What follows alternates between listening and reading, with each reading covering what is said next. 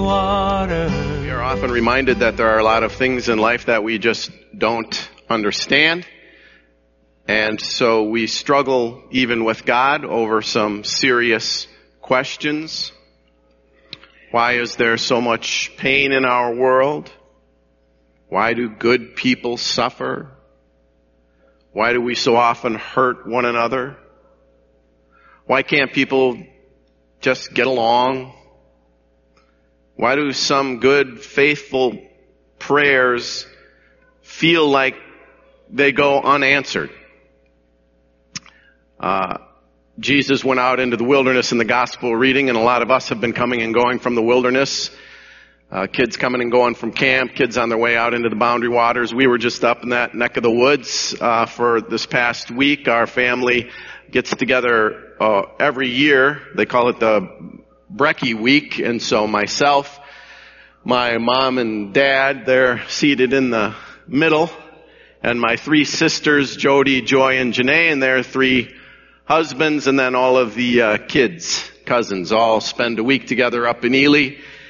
And, when you get the whole extended family together and mix them all up in close proximity to one another, it's a blessing, but there's also some challenges along the way, and the whole thing is kind of this wonderful experience. And we grow older, and mom and dad dad's 82, I think, 81.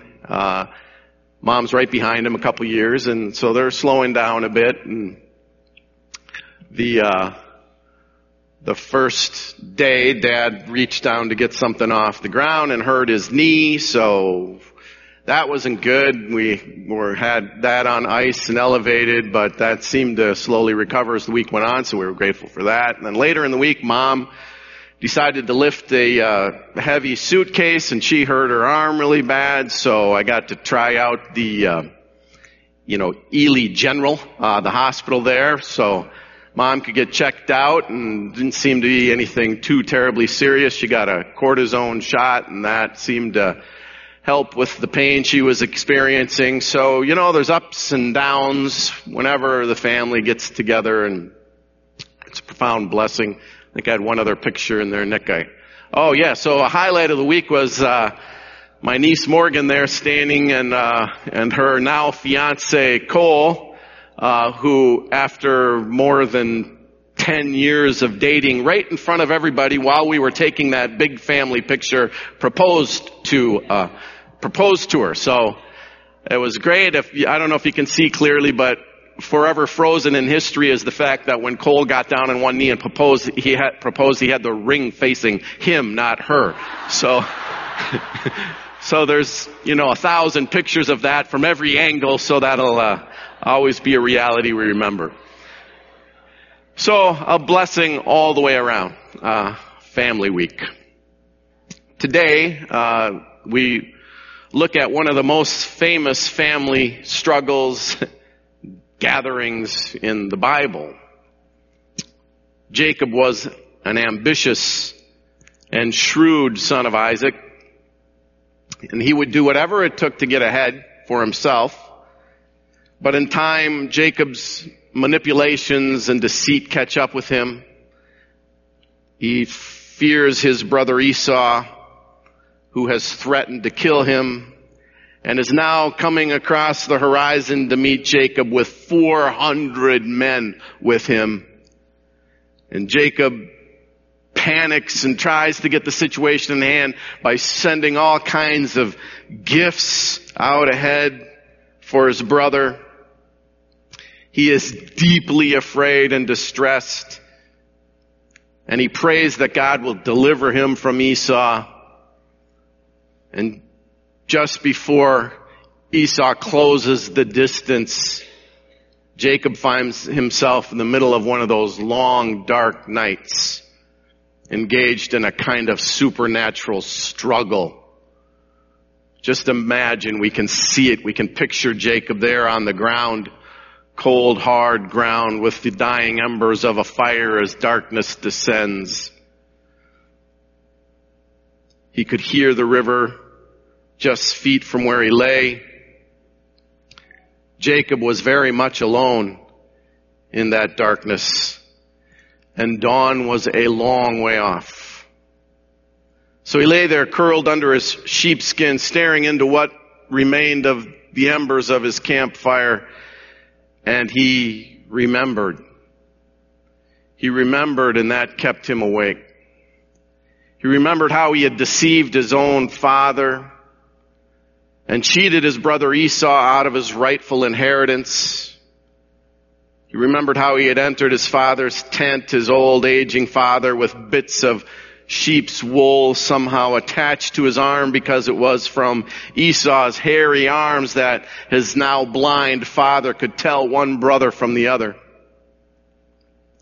So Jacob remembered how this deception had worked and how dying Isaac grabbed his arm and ran it from wrist to elbow and said, "It sounds like Jacob, but surely this is the arm of Esau." And so, pretending to be his brother, Jacob asked for his brother's inheritance, and it was granted to him by his father in one of those weird old-timey Bible rules that, we don't quite understand. Once that blessing is given, it can't be taken back. It can't even be corrected. So that long night laying there in the darkness with his brother closing the distance, Jacob remembered the wrong he had done so many years before. And this recollection pressed in on him, and it churned his insides, gnawed at him until he felt empty and exhausted, until sleep would not come. The memories were like a strong current that dragged him unwillingly to think about his whole life, not only what he had done in his youth, but about who he had become and about what brought him to that place where he found himself, there by the Jabbok River. There was nothing but emptiness for Jacob in any of those thoughts. His struggle with himself grew more intense as the night wore on. He knew the time was ticking down. And the conflict raged within until he lay there in the darkness, feeling entirely forsaken and alone. So alone. And maybe you've been there yourself. But as the night wore on, Jacob became aware that he was not alone, that his struggle was not only with himself, but someone else was there, appearing in the darkness, until he became aware that somehow God was present in that place. And it was with God that Jacob wrestled. With a God who knew him all too well. A God who had seen him kneel at his father's bedside and steal his brother's blessing. A God who knew his disobedience, who knew he had rejected God's will for his life and pursued his own interest above everyone else's. It was with an angel of the Lord that Jacob wrestled in the darkness of the night. This wrestling match with God, this battle of wills, was very real for Jacob. This was no mere psychological struggle. He was matched against an angel of the Lord. And Jacob struggled with God, unwilling to give in and afraid to let go and run away. So he wrestled, a battle of wills that went on deep into the night. And what is so amazing is that God permitted Jacob to wrestle with him.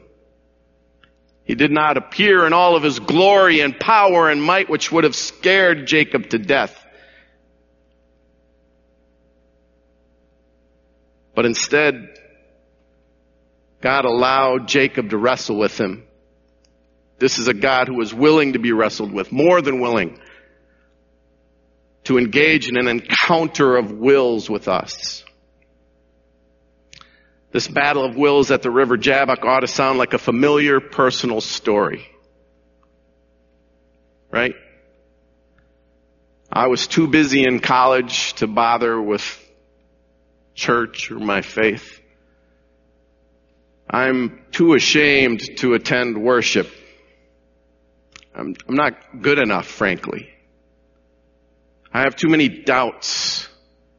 There's too much I don't understand or I'm not sure that I believe. I don't like the changes.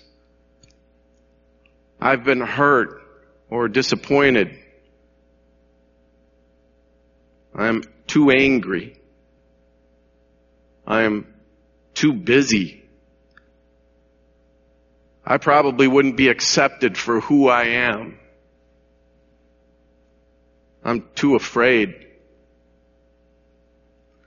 Ever since that first encounter of wills, that battle of wills that took place in the Garden of Eden, it has been the fundamental part of every human being to struggle against God's will for us in some way or another.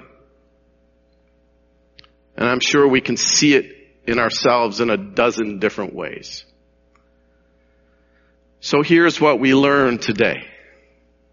That God is willing to wrestle with us.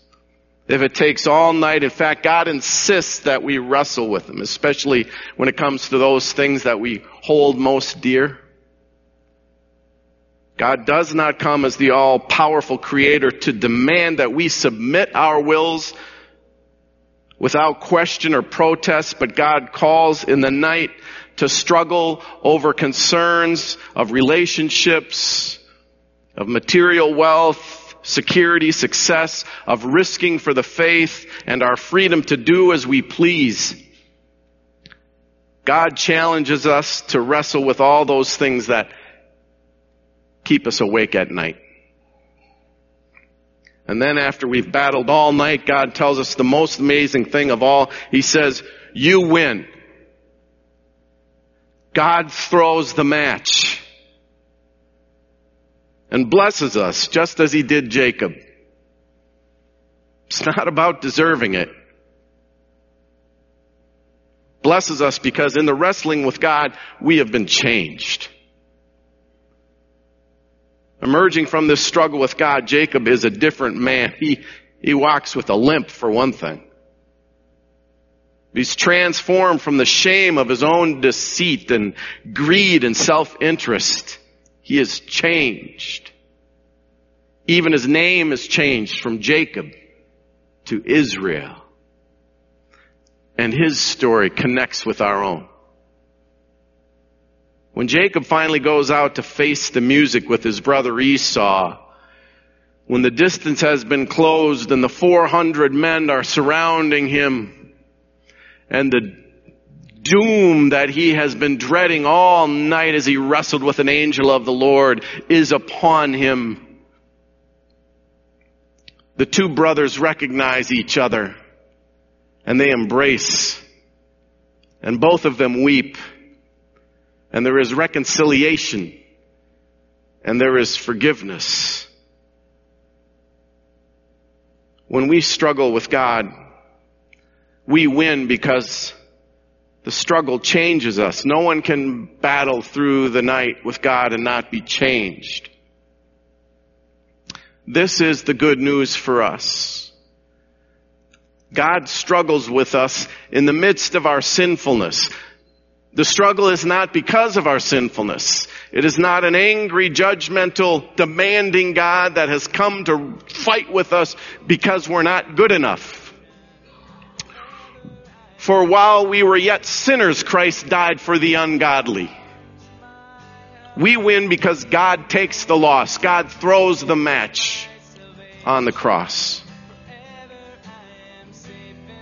God in Christ takes the loss on your behalf. For he who knew no sin became sin. And then by an empty tomb in the morning light, God declared you the winner. When the long, dark night is over, we learn that we were never alone. And never will be.